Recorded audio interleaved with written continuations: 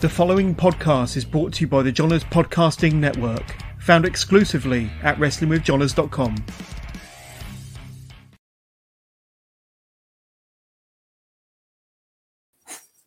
And hello again, wrestling fans. Welcome to another edition of This Week in History. Today is January 13th, and we are looking at the week of January 7th to the 13th with a lot of title changes going on, a ton of birthdays that happened in between these 7 days, should I say. And there's a lot to get through. Got a lot going on for next week, but this week we're going to do the 7th to the 13th. As I said, we got the births, deaths, some superstar spotlights, you name it. A couple of events that did actually happen during that time. And we're going to get all to that. But I want to thank you for joining us on YouTube and Facebook, listening to us on Stitcher, Spotify, iHeartRadio, or anywhere else you get your podcasts from. We definitely appreciate it. And we encourage you to join us on social media. Send us your thoughts and be part of the show. We want to hear your memories as well as us sharing our own memories of these great events. But we can't do that until we go over to Niagara Falls and say good evening to Jonesy. How are you, sir? I feel wonderful and wanted. Yes, it's always nice to have that happen. And, it's not a bad Thursday night. A little brisk. The temperatures are dropping, but the snow hasn't been falling. So at least that's what's going on here in London. I don't know what's going on in Niagara or anywhere where our listeners are, but that's my report. It was very foggy this morning into the noon hour, and then it cleared up. But it was, I'd say you couldn't see about 30 feet in front of you. Yeah, that was the situation this morning as well. So you made up this list, and I was able to edit it down and juggle things around, but it is a mighty big list of title changes that happened during this time, and a bunch of headlines that made news during it as well. So if you're ready to go, so am I. All right, then let's kick her off with January 7th, 20 years ago in 2002, Triple H made his return to the WWE after suffering a career-threatening torn quadriceps injury the previous May. After the rousing ovation from Madison Square Garden crowd, Triple H declared that he would enter the Royal Rumble match later in the month. A match, spoiler alert, a match he would go on to win. Oh no, you spoiled it. Yes, I did. January 8th, 24 years ago, 1998, WCW presented the debut episode of Thunder from the Ocean Center in Daytona Beach, Florida. Credited on orders of billionaire Ted, WCW President Eric Bischoff was reluctant to go with another 2 hours of weekly wrestling programming. Pro would be canceled by TBS in January of 98, plus worldwide in syndication. To make room for another big show in not helping matters, Time Warner, the parent company of WCW, was under a hiring freeze, so no new people could be brought in to run the show. Also, the show ate into WCW's profits as the company was responsible for all production costs, which ran from $12 million to $15 million a year, and WCW added additional house shows to help ease the burden. And that's one thing that with WCW, I believe it was, I want to say even their pay-per-views, they didn't get that money. Yeah, that was going into like a full Turner Broadcasting pot, and they barely even got some of their advertising revenue and stuff like that. Meanwhile, that was what was bringing in a lot of money, especially at that time, for Time Warner, and making them as popular as they were for the eventual merger that they did with AOL. And that was just recently an anniversary as well, I believe, this week of that happening. But yeah, it's just they didn't appreciate what they had with the fact that WCW was doing as good, if not better, than Andy Griffith and the Mayberry Show for their ratings. Yeah, that's all it was based on. Was you either had wrestling or you had Andy. Yeah. Unfortunately, Time Warner kind of crapped all over WCW, especially in their dying days. Yeah, and there's a whole book about it by Guy Evans. That a lot of people think it's a lot of the writing that was a downfall, but it was bad business as well that didn't help. And when you're scrounging around to get the best out of what you have, and every cent that you're making is being taken away, you wonder why it went downhill and failed. Yep. It was awful for them. January 8th, 9 years ago in 2013, WWE announces via press release that John Cena would appear on boxes of Post Fruity Pebbles and Cocoa Pebbles in the run-up to WrestleMania 29. This would not be the first time Cena appeared on the cereal boxes. He did this in the run-up to WrestleMania 28. He was, in fact, running around like a big bowl of Fruity Pebbles, at least according to The Rock. Well, every week he was changing a new color of merchandise, or at least it seemed like it. I think probably every 3 months he was getting new gear, and it was either lime green, purple, yellow, red. So, as Rock said, all the Fruity Pebble colors. And around that time, that's when I think John Cena was at his hottest. Oh yeah, and I believe he was on a interview recently, and that feud with The Rock.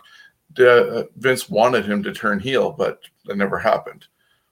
And there's a reason. Look at how many Make-A-Wish Foundation requests he's fulfilled for kids over the years. It's crazy. Maybe he'll turn heel when he, retires. What was your biggest binge on the network is the question I had on here. That's because the network got launched, or announcement for its launch happened on January 8th, 2011 in Las Vegas. And they told about how it was going to have original programming and all your backlog catalog from the 24/7 channel that they had. And it was to launch on February 24th, just after Raw. It did launch February 24th, 2013 after Raw. It was supposed to launch in 2012, but, technical difficulties along the way, go figure. But now everything is there and got sold off to Peacock. Oh, but the network got sold to Peacock?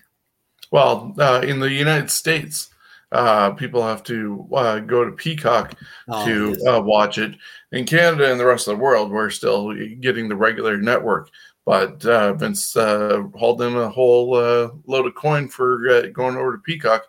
The downside is now we have long sort of profile videos happening during pay-per-views where people on Peacock on the cheap level are getting actual commercials.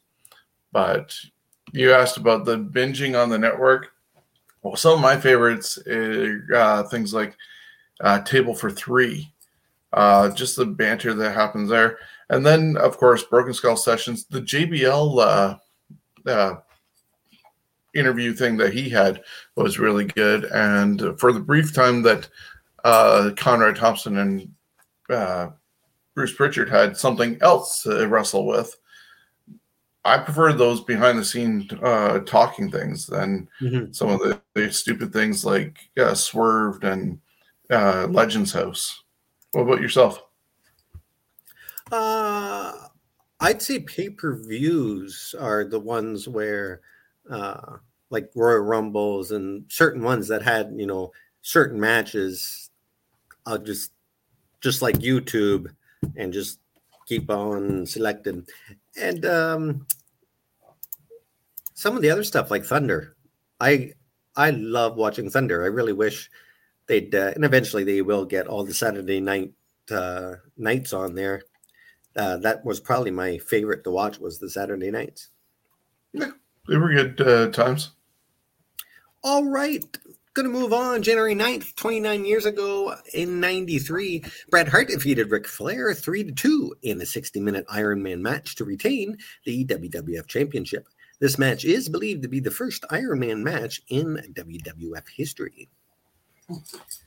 Also on the 9th, 16 years ago, 2006, on Raw, Edge celebrated his first WWE Championship win the only way he knows how, by having sex with Lita right in the ring. Yeah, and that one is controversial in itself because Lita said recently that they apparently threatened her to go out and do that, or at least were very strongly suggesting to do it. She might have refused, but then ended up doing that. And then things got a little out of hand where she actually was topless under the sheet, and the camera did catch a little bit of Lita nipple. Yay. I have to go looking for that later. All right. Also, the 9th, 13 years ago, 2009, Stone Cold Steve Austin was announced as the headliner for the WWE Hall of Fame class of 2009. 13 years ago, 2009, there were cuts at WWE as the company announced that 10% of their workforce was being let go. Among those receiving their pink slip, former IC champ D'Lo Brown and Val Venus. Included in there is Kevin Thorne and Bam Neely, who is on the ECW brand, referee Jimmy Corderas, and referee turned producer Tim White, and Vince McMahon's 2 limo drivers. Oh, those poor bastards. Poor guys. Yeah. January 9th, 10 years ago, WWE announced that the 4 Horsemen, the Arn Anderson, J.J. Dillon, Ric Flair, and Barry Windham, Tully Blanchard, would headline the WWE Hall of Fame class of 2012 with, of course, Edge, but he wasn't a 4 Horsemen. January 10th, 28 years ago, 1994, WWE presented the Raw first anniversary special. Wow, 28 years ago. They're getting very close to 30 years. That's pretty crazy. Next January. Yeah. January 10th, 24 years ago, the WWF and Mike Tyson agreed on a deal that would bring the former World Heavyweight Boxing Champion to appear at WrestleMania 14. It was considered a gamble for the WWF, considering he was coming off snacking on Evander Holyfield's ear during a heavyweight title match in June of '97. He was fined $3 million, and hey, ironically, Tyson, that's what he got paid by the WWF for his role in WrestleMania 14. In the end, the gamble did work. Of course, about 730,000 homes bought WrestleMania, more than triple the number of homes that bought WrestleMania 13, sparking a resurgence for the WWF. Yeah, and he was at the Royal Rumble, I think, the night before that, and then got brought into the Raw show the next night, and as the top of this graphic here has where the encounter with Steve Austin happened, and he flipped him off, and the little scrum that happened, and Vince yelling at Austin that you ruined everything, and Austin being dragged away. But yeah, it was a really good deal, and I think a lot of people over in WCW thought of that moment as the oh shit type moment where, the tide is going to start turning. There's a couple of moments where different WCW superstars were just like, and that was part of it. And then I think then obviously WrestleMania was, and I recall seeing a Kevin Nash interview where he talks about that. And he approaches Sullivan after, I think the night after WrestleMania, and they had their show, and both of them were just like, WrestleMania is going to kill us, or kill them. And they knew that the tide was going the other way. Yep, WWFE they are a heavyweight. And even though that at times the product kind of stinks, all in all, throughout the years, I'd say the wrestling has just gotten better. Yeah, they're getting better in-ring product between the bells. I think their biggest issue is having comedy writers and Hollywood writers doing the stuff, the fluff in between on the other sides of it, instead of having the former superstars who are agents also doing the creative part and allowing the talent to be creative, because they know what they're doing, as opposed to somebody who wrote Mad About You. Yeah. All right. We got January 10th, 22 years ago, 2000. On Nitro, WCW World Heavyweight Champion Bret Hart and Kevin Nash fought to a no contest. It would be Bret Hart's final match as a full-time performer. Hart was suffering from post-concussion syndrome in the wake of a Goldberg kick at Starrcade about 2 weeks earlier. Hart would work through the concussion, including doing a hardcore match with Terry Funk at the January 4th Thunder taping. Also, January 10th, 11 years ago, 2011, Shawn Michaels, just 9 months removed from retirement, is announced as the headliner for the WWE Hall of Fame class of 2011. Not overly surprising when he loses his career to The Undertaker. You knew the following year he's probably going to be in the Hall of Fame. Mm-hmm. We got a bunch of birthdays to go through. Starting with January 7th, we got Alicia Edwards, who turned 35. Darby Allin turned 29. And Chavo Guerrero Sr. is a ripe 73. Would have been. Oh, sorry, would have been. I don't. Did the would have been get taken out, maybe? Yeah. Chavo Classic. Hey, as long as you remember. We got January 8th. We got Bushwhacker Luke at 75. Bull Nakano, 54. Chris Masters is 39. Todd Grisham turns 46. And Ruby Soho, Todd Grisham and Ruby Soho, who's 31, are January 9th. January 10th, it's a happy 44th birthday to Sharona Mona Marie Reiher Snuka Polamalu. Oh, gotta give myself Barry Horowitz on the back here. But she is best known to wrestling fans as Tamina Snuka. And also on the 10th, it would have been a happy 50th to Brian Christopher Lawler, who, of course, is the son of wrestling legend Jerry the King Lawler. Yeah, I'm not sure if they've solved what happened to him in his jail cell with the alleged hanging suicide of himself, which obviously Jerry feels that was not true.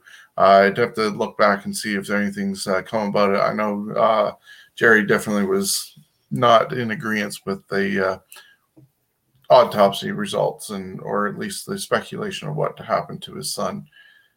Even though Brian was in a bad place, it wasn't in that bad of a place. So it's a shame that the Crown Prince, shall we say, has passed with Grandmaster Sexay, who would have been 50. We got a superstar spotlight January 10th. It's a happy 52nd birthday to Marcus Alexander Bagwell, a.k.a. Buff Bagwell. Bagwell, of course, is best known for his time in WCW from 91 to 96. Bagwell had won 4 WCW tag titles with 3 different partners, two of them being one of them being Too Cold Scorpio, the Patriot twice as one half of Stars and Stripes, and with Scotty Riggs as one half of the American Males. Buff would be a popular babyface for years until he joined the NWO and was absorbed into hanging out with Big Papa Pump. He would join WWE and fade into the abyss. I liked Bagwell, the younger Bagwell. Once he got to Buff, yes, I think he was better, say, in front of a camera, but his wrestling skills just didn't seem to He seemed to be better when he was in the tag team, when he was younger. Exactly. And he debuted at in 1990. His birthday is January 10th, and just turned 52. Missy Hyatt ended up helping him get into the business. He worked as the fabulous Fabian when he first got into it, and then in Global as the handsome stranger. He'd wear a mask and hand out roses to ladies at ringside. Of course, as you mentioned, WCW worked for WWE basically only one night where he stunk up the joint with Booker T on Raw. World Wrestling All-Stars, that was somewhat the in between of WCW and the birth of TNA he worked for, and of course TNA, NWA TNA he worked for. Retired, or well, I don't think he's totally retired, but he doesn't do too much appearances anymore. And last I had heard, thanks to some of the Conrad Thompson podcasts, I think especially the Tony Schiavone one, he was working for a escort service, Cowboys for Angels, and has a profile on there. So ladies, if you're looking for a date, Buff the Stuff is there. Another note that I have on here is that what if his mom hangs out with him? No, Judy just recently passed away. No. And that he was almost crippled in the ring in a match with Rick Steiner. And that was somewhat the antithesis of him doing the switchover as well. When they turned him heel, he had duped Rick Steiner and joined Scotty Steiner with that whole thing. So, yeah, and like you mentioned, he introduced the world to Judy Bagwell, and we got her as a tag team champion and on a forklift. Forklift. Good times. Oh, great times. Whole bunch of title changes. Here we go. Starting with January 7th. 56 years ago, 1966, Gene Kiniski defeated Lou Thesz to win the NWA World Heavyweight Belt. 2001, the Sandman defeated Steve Corino and Justin Credible in a tables, ladders, chairs, and canes match to win the ECW World Heavyweight Championship. 2001, also Rhino defeated the Sandman. This was the same show to win the ECW World Heavyweight Championship. He would be the company's last champion in the original ECW. 2002, Spike Dudley and Taz defeated the Dudley Boys to win the WWF Tag Team belts. Weighing just 398 pounds combined, Spike and Taz were at the time the lightest tag team champions in WWF history. 18 years ago, sorry, go ahead. Tiny people. Mind you, that Taz, if he would have been taller, he would have been a monster. Because though he was short, he was pretty damn thick. Oh, yeah. 18 years ago, 2004, at an NWA TNA weekly pay-per-view taping, Chris Sabin defeated Michael Shane, Christopher Daniels, and Loki in an Ultimate X match to win the TNA X Division Championship. 15 years ago, in 2007, Tokyo, Japan, the Briscoes, Mark and Jay, defeated Yoshinobu Kanemaru and Takahashi Sugiura to win the GHC Junior Heavyweight Tag Team Championship. 14 years ago, 2008, at an Impact taping, Awesome Kong defeated Gail Kim to win the TNA Knockouts belt. Moving on to January 8th, 56 years ago, 1966, Tim Woods defeated Mad Dog Vachon to become the new AWA World Heavyweight Champion, or so he thought. AWA President Stanley Blackburn overturned the decision a week later when replay shows Woods had his foot on the ropes during the fall. The match was ruled a no contest, and the title returned to Vachon, who would defeat Woods in the return belt. Mr. Wrestling 2. Mr. Wrestling 2. I might have seen him wrestle. I can't remember. I know I seen one of them. Anyways, January 8th, 27 years ago, 1995, on a live edition of WCW's main event, Arn Anderson defeated Johnny B. Bad to win the WCW World Television Championship. These are all in the 8th. 1998, the debut episode of Thunder is most noted for the vacating of the WCW World Heavyweight Championship belt, following 2 controversial bouts between Sting and Hollywood Hogan.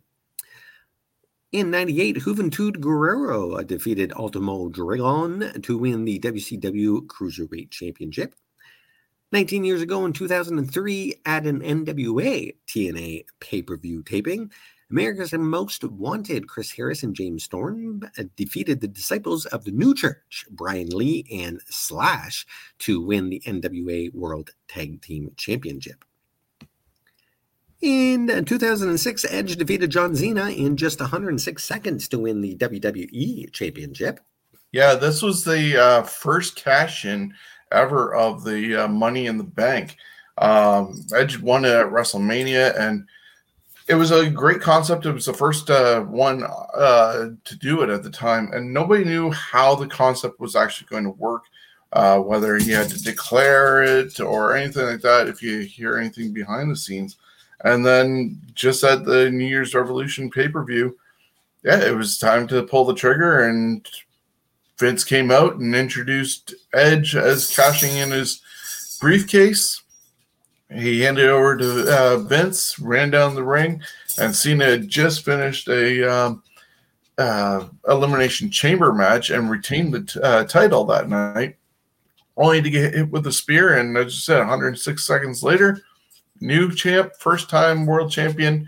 And, well, we talked about that just a couple minutes ago about how Edge and Lita ended up celebrating that first title win. But, yeah, it was a great way of showing what the Money in the Bank was going to be or could have been. I don't know if it has the same power as it does today. There's just too many times of the surprise jump that I think it's lost its prestige in that regards. I didn't mind a couple times when people like Rob Van Dam called their shot and did it. So they need to mix it up a slight bit. They've had a few people lose, so it's not a guarantee that you're going to win, but it's too many times, and it doesn't work for me personally when a babyface is holding the case and does a cheap cash in. The babyfaces should be the ones going to the champion and saying, I want a title shot next week or at the next pay-per-view, and this is when I'm cashing in, so it doesn't cheapen it. Yeah, I can see that. Personally, I'd like to see the evil people do that. They don't all have to be cheaters, because, hey, when you're bad, you're confident in yourself. Sure. Sometimes. January 8th, we're going to continue. I believe we're at Alberto Del Rio. Alberto Del Rio. I must have scrolled through that. January 8th, 2013, on SmackDown taping, Alberto Del Rio defeats The Big Show in a last-minute standing match to win the World Heavyweight Championship. Yeah, keep going because I'm lost. Okay. On January 9th, 2000, the Impact Players, Lance Storm and Justin Credible, defeat Tommy Dreamer and Raven to win the ECW World Tag Team Championships.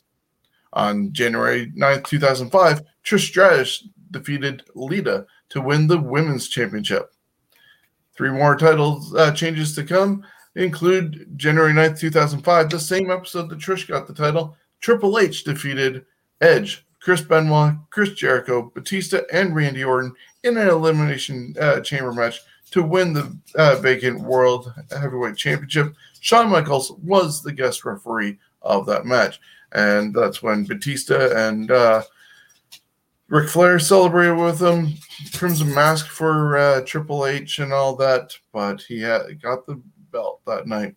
And, of course, over on the TNA side of things, on January 9th, 2 title changes happened on 2011, January 9th.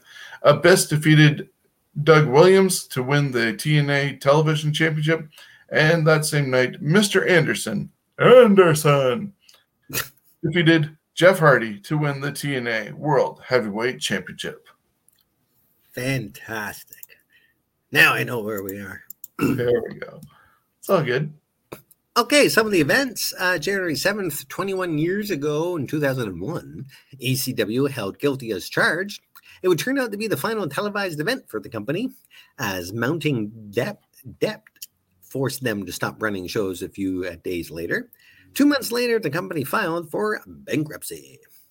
Well, it worked out in WWE's case because, they had been floating Paul Heyman for a long while and had that, to most people, unknown alliance going on. But in the end, because they somewhat were owed money for what they put out to Paul Heyman, they were able to get the library dirt cheap when it went to bankruptcy court, because it basically was an asset that WWE claimed in their compensation. Poor Heyman. Yeah, he got a job. Yep. Well, that's yes, he did. January 7th, 15 years ago, 2007, WWE presented New Year's Revolution. John Cena defeated Umaga to retain the WWE Championship. This was Umaga's first pinfall submission defeat. Also on the 7th, 14 years ago in 2008, WWE presented Raw Roulette 3. As with previous editions of the event, every match on the show was determined by a spin of the wheel. January 8th. Just a twist on WCW, spin the wheel, make the deal, which now NXT uses. January 8th, 16 years ago, 2006, WWE presented New Year's Revolution. And 10 years ago, TNA presented Genesis from the Impact Zone. Good old Impact Zone. Some of the headlines. We're going to start with January 11th, 1993, 29 years ago, 1993. I already said that. WWF presented the first episode of Monday Night Raw from the Manhattan Center in New York City. The show replaced the long-running prime-time wrestling on the USA Network. Of course, the rest is history. Also on the 11th, 23 years ago, 1999, on Raw is War, China last eliminates Vince McMahon to win the corporate Royal Rumble. The win gives China the number 30 entry into the Royal Rumble match, making her the first woman to enter the annual Battle Royale. 21 years ago, 2001, Eric Bischoff and Fusant Media Ventures announced they had agreed in principle to buy World Championship Wrestling. Of course, that went to shit, and the WWE picked the bones of WCW for a few million and left the Universal Wrestling Corporation in a filing cabinet somewhere in Atlanta until, believe it or not, 2017 is when finally that company was dissolved. Yeah, it's kind of odd timing that it took that long to dissolve it, but yeah, hey, whatever. January 11th, 11 years ago, 2011, former WWE announcer and briefly Raw general manager Mike why can't I say that? Adam Lee, really? Okay. Is arrested in Chicago on DUI charges. Adam Lee, who was on medication for epilepsy at the time, is eventually cleared of all charges. In 2017, Adam Lee announced his retirement from WMAQ-TV due to dementia believed to be caused by years of concussions in football. It's okay that you messed up his name in a way, because on one of his on one of his first appearances in the WWE, he called Jeff Hardy Jeff Harvey. Jeff Harvey, yes. Yeah. Awesome. I bet you Vince cringed on that. We're still on January 11th, 2012. PW Insider and WWE later confirmed that Mick Foley would enter the WWE Hall of Fame class of 2013.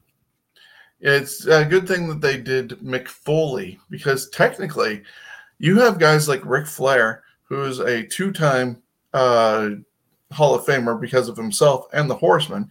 You have Hulk Hogan, who's a two-time one because of himself and the NWO. Booker T for himself and Harlem Heat. Shawn Michaels for himself and DX.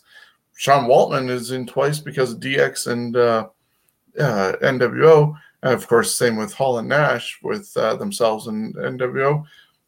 But Mick Foley technically could become at least a 4-time Hall of Famer if they wanted to stretch it and have him up there so many times, because he could be there as himself, which he is. Dude Love, Mankind, and Cactus Jack. See, I don't agree with Dude Love. I don't think Dude Love would Had a Hall of deserve Fame career. to go in. However, he could be a 4-time because eventually the Rock and Sock connection would go in. There's that, and maybe he can induct Mr. Sacco. Ah, yes, Mr. Sacco, the first puppet into the Hall of Fame. And though I'm sure that if they started doing that, Sacco would definitely make it in long before Rocco. Rocco did have his moment in the sun at Wembley Stadium. Oh, that was awful. That was just awful.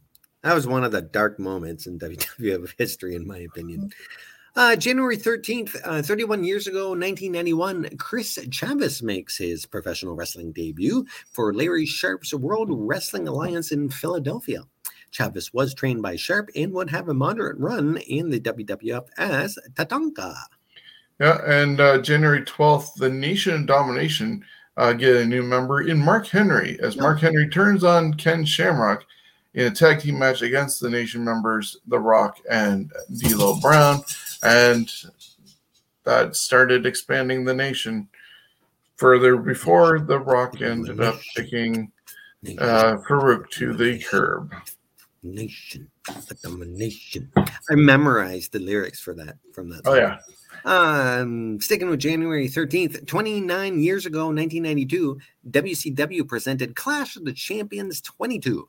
This would be the final major event Jim Ross called for WCW because in February, he would be pulled from WCW programming due to Eric Bischoff taking over for Bill Watts as WCW's executive vice president.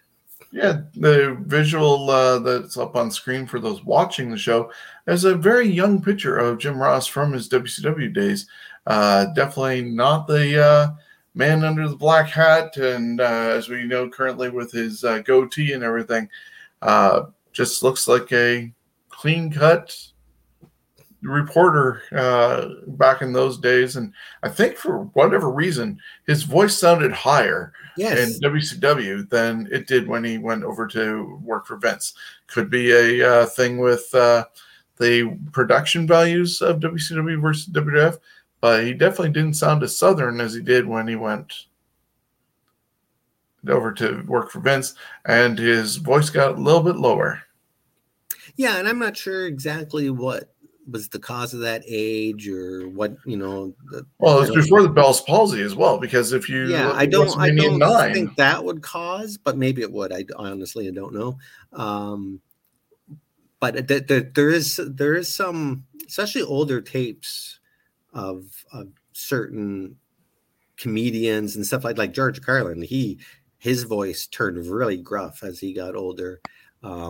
In recording voices, you listen to Meatloaf's first album, Bat Out of Hell, and then listen to his next couple after that. He sounds like a completely different singer as far as the pitch in his voice. Well, a huge thing with that right now is even Vince McMahon. The Vince McMahon Attitude Era, Austin McMahon era voice that he had then, or even WrestleMania 3 when he welcomed everybody to WrestleMania and introduced Aretha Franklin, compared to the doddery old 75-plus-year-old man that you hear now on Monday Night Raw tutoring Austin Theory, just sounds a totally different man than that. And it's definitely I thought at one point he said he didn't want to be on TV anymore. But then when things go wrong, poof, he pulls himself out. And I don't know if it's strengthening that legacy. Unless they have him be an insane old man on TV. I would definitely, I'd definitely be for that. That'd be great TV. 21 years ago, this is still January 13th, ECW held a house show at the Pine Bluff Convention Center in Pine Bluff, Arkansas. It would turn out to be the final ever show presented by the promotion originally known as Eastern Championship Wrestling. The main event saw the Sandman defeat Justin Credible in a hardcore match. In post-match, Credible and Sandman hugged amidst the sea of bottles and cups being thrown Justin's way until Atlas Security stepped in. Then the locker room emptied and Tommy Dreamer and Sandman thanked the fans while the wrestlers shared beer in the ring. Rest in peace, ECW. Yes. 2003, WWE broadcasts the first of two parts of their Raw 10th anniversary special. The second part, taking place the next night, was an awards ceremony honoring the best matches and moments on Raw from the past 10 years. And I know I have that DVD. You probably have it somewhere as well. Yep, I have that one. And we're going to talk about some of the awards and top 10 moments and stuff like that of the 10 years on our next episode. That's in the list there. All right. Great. 8 years ago, 2014, James Hellwig, a.k.a. The Ultimate Warrior, was announced as the headliner for the WWE Hall of Fame class of 2014. That's when hell froze over. 2014, also an iconic image was born that night as Daniel Bryan celebrated his cage match victory and freedom from the Wyatt family on top of the cage with a huge yes chant to close the show. Yeah, I was trying to get a photo of that and really couldn't get one that was nice to put up on here. It was all blurry and stuff like that. But yeah, that just a huge moment of him finally turning on the Wyatt family, which he knew was going to happen because he didn't really stick with them too long. But then he took out Bray, sat on top of that rim of the cage, and just the whole arena you could see just going. And that ended up sparking a lot of other arenas doing that in other sports. So basketball, it was happening at football stadiums. It definitely caught on. Yeah, even at my wedding, the rehearsal, we were doing the yes chant. Like, it just was, as you said, an iconic sort of moment. A few more birthdays here. January 10th. It's a happy 62nd birthday to Jose Casas Ruiz. I don't know. Ruiz. But of course, he's better known to Lucha fans as Negro Casas. January 11th, it's a happy 80th birthday for Windsor, Ontario's own Abdullah the Butcher. And yes, believe it or not, he's still alive. I mean, good for him, but you think at that size and the career he had that, wow, he wouldn't make it to 80, but he has, and good for him. January 11th, today would have been the 91st birthday of Salvatore Guerrero Quesada, best known to Lucha Libre fans as Gory Guerrero. January 13th, Shad is 41. Yeah, we lost him last year after he tried rescuing his son. Yes. So, rest in peace, Shad. And also on the 13th, Yujiro Takahashi, 41. Nice. All right, we got some superstar spotlight here. January 12th, today would have been the 56th birthday of Gertrude Elizabeth Vachon, best known to wrestling fans as Luna Vachon. Over the course of her 22-year career, she wrestled for promotions such as the World Wrestling Federation, Extreme Championship Wrestling, the American Wrestling Association, and World Championship Wrestling. She was inducted into the WWE Hall of Fame class of 2019 under the Legacy Wing. As a child, Gertrude Vachon wanted to continue her family's wrestling legacy. Attending wrestling events she used to play in the ring, which often resulted in training with various stars. Her family objected to her entering the wrestling business and tried to, pardon me, I got a burp. And tried to, I didn't even know that word there, dissuade her? Yes. It's not a word I normally use. So anyways, they didn't want her to, as they considered a wrestler's life at the time too harsh for a female. Andre the Giant took her on a trip to Paris in 1974, also tried to persuade her not to become a wrestler. Around the age of 16, she began training under her Aunt Vivian, and then later the fabulous Moolah. Yeah, so I'll take over a little bit of this and let you rest your voice. She was born in Atlanta, Georgia, to Charles Henry Wilkerson, a hotel owner, and Rebecca Van Pierce. Luna was adopted by Paul Butcher Vachon in 1966 when he married her mother, Van, his second wife, and continued to raise her as his daughter after the marriage split. Luna's biological father, Charles Wilkerson, committed suicide in his hotel, and Butcher Vachon was staying in that hotel in Atlanta. He then met the devastated widow, Van, while she was grieving at the hotel. And by virtue of the adoption, she is also the niece of Mad Dog Vachon and Vivian Vachon. Luna was married 3 times, including to Gangrel, or David Heath. They got married on a Halloween whole thing. There was videotaped and stuff like that. She has 2 sons from her first marriage. Her son, Van, was a contestant on Hell's Kitchen a few seasons ago. And Luna was diagnosed with bipolar disorder. She became a born-again Christian in 2004 after attending Athletes International Ministry Conference. She was baptized by fellow wrestler Nikita Koloff alongside her then husband, David Heath. In 2007, she worked as a tow truck operator in Port Richey, Florida. You want to tag back in? Luna was honored in April 2009 as the 44th annual Cauliflower Alley Club reunion, given the Ladies Wrestling Award in Las Vegas, Nevada. Around Christmas of 2009, Vachon's house was destroyed by a fire in which she lost her wrestling-related memorabilia and other possessions. On the morning of August 27, 2010, she was found dead by her mother at her home in Pasco County, Florida. She was 48 years old. According to the District 6 Medical Examiner's Office in Florida, she died from an overdose of Oxycontin and benzodiazepine. Investigators previously found crushed pill residue and snorting straws at multiple locations inside Vachon's house.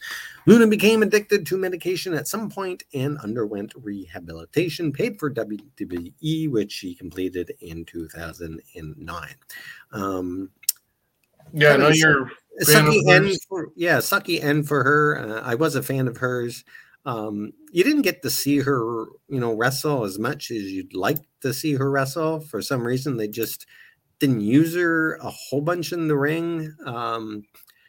But I just... Well, that's the odd thing, because looking through her Wikipedia list to try and find accomplishments, she didn't really hold any titles, didn't hold any major titles in WCW or WWE, WWF at the time. She was the antagonist to whatever champion, in this case was usually Medusa at the time. And then, of course, we saw her in her lovely feud with Doink and Dink, being the main squeeze of Bam Bam Bigelow. And she was doing the dominatrix thing with the artist formerly known as Goldust when Dustin split from Terry. So she was put in that role. She was oddly enough put in a role, I guess, somewhat managing Shawn Michaels, but not at one point with WrestleMania 9 when she showed back up there. Just, it was an odd casting for her that I don't know if they knew what to do with what they had. Yeah, she was entertaining, and I thought she was kind of she was actually a good-looking lady if you took off all the makeup and all that. She just looked like, a regular lady, but there is a Dark Side of the Ring episode involving her. Yes. And I believe one of the last things she did in WWE was actually being with the Oddities. So dancing around with Kurgan and Gulga, which was Earthquake and stuff like that. And the she got to, I guess, finish as somewhat of a face in that case because the oddities were face at the time. I do believe I have a Luna Vachon action figure from that time. Cool.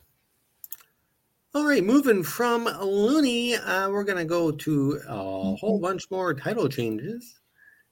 Starting with January 10th, there's a few. 38 years ago in 1984, Nick Bockwinkel defeated Jerry Lawler to win the vacated AWA World Belt.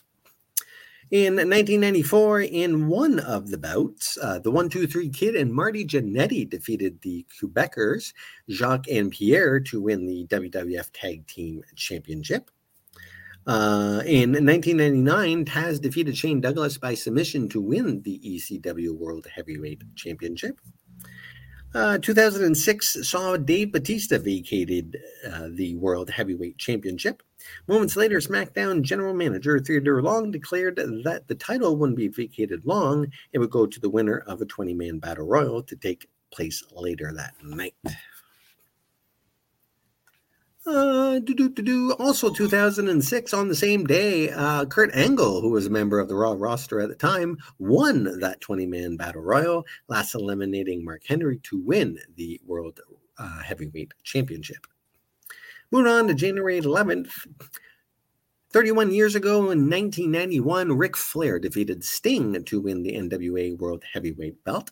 The win also made Flair the first ever WCW World Heavyweight Champion. Flair remains the champion until he leaves WCW in July for the WWF. And that's the belt he brought with him to, well, I think we first saw it in the hands of Bobby the Brain Heenan on at SummerSlam, but then he had it with him when he went on the Funeral Parlor and all those other times until WCW kind of went after WWE, but it was his property at first because at that time you had to put down a deposit. And when he left WCW, they didn't give him back his money. So he took his belt with him. I think we have talked about it on other occasions, especially in November when we were talking about the Survivor Series.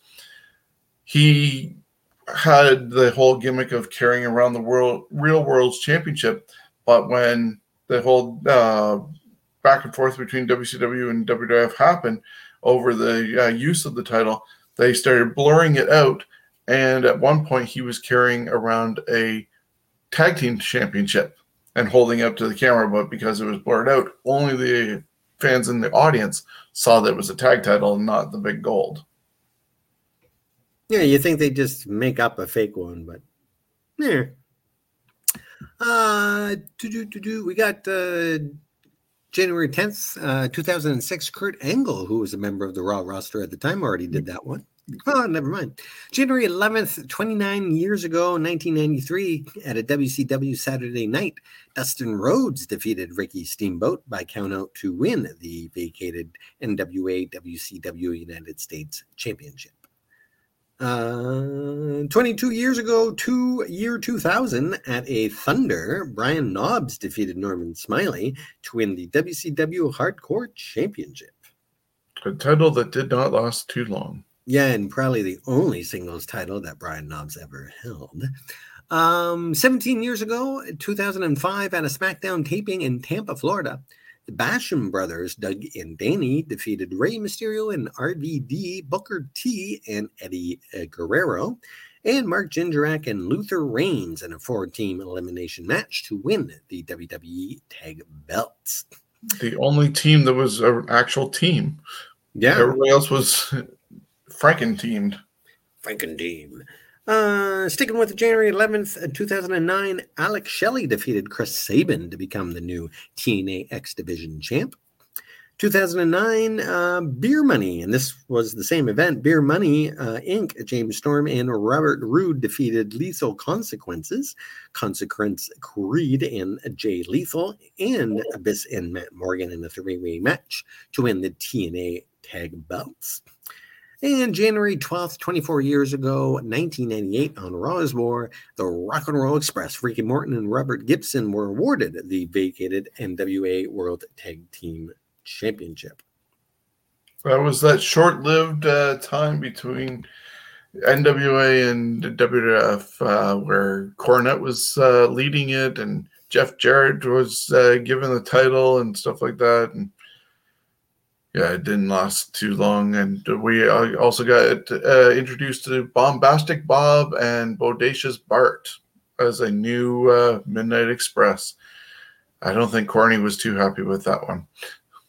No, but some of it was neat. I liked it when they brought in some of these tag teams and that. And even when, RVD came in the original time, I think it's great when wrestling is able to do that, bring in people from other organizations and show them off on their TV. Yeah, AEW was doing it recently when they were doing a couple things with Impact, and they now are, Impact is doing stuff with Ring of Honor to keep Ring of Honor in the spotlight since Ring of Honor shut down until April. And then people are now wondering if WWE has finally opened up the forbidden door, because at the Royal Rumble, the current Impact Wrestling Women's Champion, Mickie James, is making her return to the WWE to be in the Rumble, and they're acknowledging her as being the Impact Wrestling Champion. Plus, she's working for the NWA, so they're working with, in a way, at least those two companies to get Mickie. Whether or not they're going to have anybody else show up, that's up in the air. We're going to have to just wait and see. Well, there is a rumor of a man from one of those organizations. Personally, I would not be surprised if someone like Y2J showed up, just because they do have a good relationship. He was on the Broken Skull Sessions. Yeah. So, you never know. And if it helps them, why not? Well, hey, in the end, Vince is going to own all their libraries. So, because Tony Khan is as much of a businessman that he seems to be right now. He's also coming off very much, unfortunately, as a mark who has a lot of money and is just doing his own thing. Like, I get it, and we need an alternative and stuff like that, but it can only last so long before things need to be either tightened up or they fall apart. Yep. Before an accountant comes along and goes, yeah, you're losing a lot of money, buddy. So the events, and we're almost done for this week. Events January 9th, 22 years ago, in the year 2000. If anyone never watched earlier Conan episodes, that's where that's from. ECW presented Guilty as Charged. 17 years ago, WWE presented New Year's Revolution from Puerto Rico. And 11 years ago, in 2011, TNA presented Genesis. January 10th, 24 years ago, 98, ECW presented House Party 98. Selected matches from the show aired as episodes of ECW Hardcore TV. Also on the 10th, 23 years ago, ECW presented Guilty as Charged. And then on the January 11th, 13 years ago, TNA presented Genesis. And they also presented Genesis again January 13th, 9 years ago in 2013 from the Impact Zone. And that is it for this week in wrestling. Of course, this week in wrestling history is compiled. I need a timeout. Oh, sorry. Timeout. Sorry. I can stop during. Sorry to interrupt you. I know you were on a roll. Thanking people who were part of making this. But today on Facebook, I noticed somebody else's post and wasn't included with this. I'm surprised we got everything in as we did. But today also marks the 30-year anniversary of Marty Jannetty diving through the Barber Shop window trying to escape Shawn Michaels. Why would he do that? He never was the same again, unfortunately. No, I don't know why he dived. Well, he could have just gone around. He didn't have to jump through the window. But I mean, it made for a very memorable moment. Oh, for sure. But it just showed that Shawn Michaels, of course, was the core of that team. Poor Marty. Yeah, I'm not sure how we missed that one. Oh, well, my bad. So, in recap, this week in wrestling I don't know if I noticed it this morning. Is compiled from the vast land of Google, Wikipedia, You can proceed with our thank yous. Sorry? Oh, you're lagging. That's why. Okay. And most importantly, from fans and journalists that had front row seats to history. And a big thank you to our sponsor, Coolbet, coolbet.com, and sportsbook betting and casino games. Stay cool and bet responsibly. And, of course, thanks to all of our Johners listeners and everyone out there that does, in fact, listen to the show. And Sean's about to come back. I'm having a little bit of issues. I'm done my banter, and the show is now yours. Yeah. So thank you, everybody, for joining us, and we will catch you next time. We're going to talk about Royal Rumble 92 and a bunch of other things. So until next time, have a great night.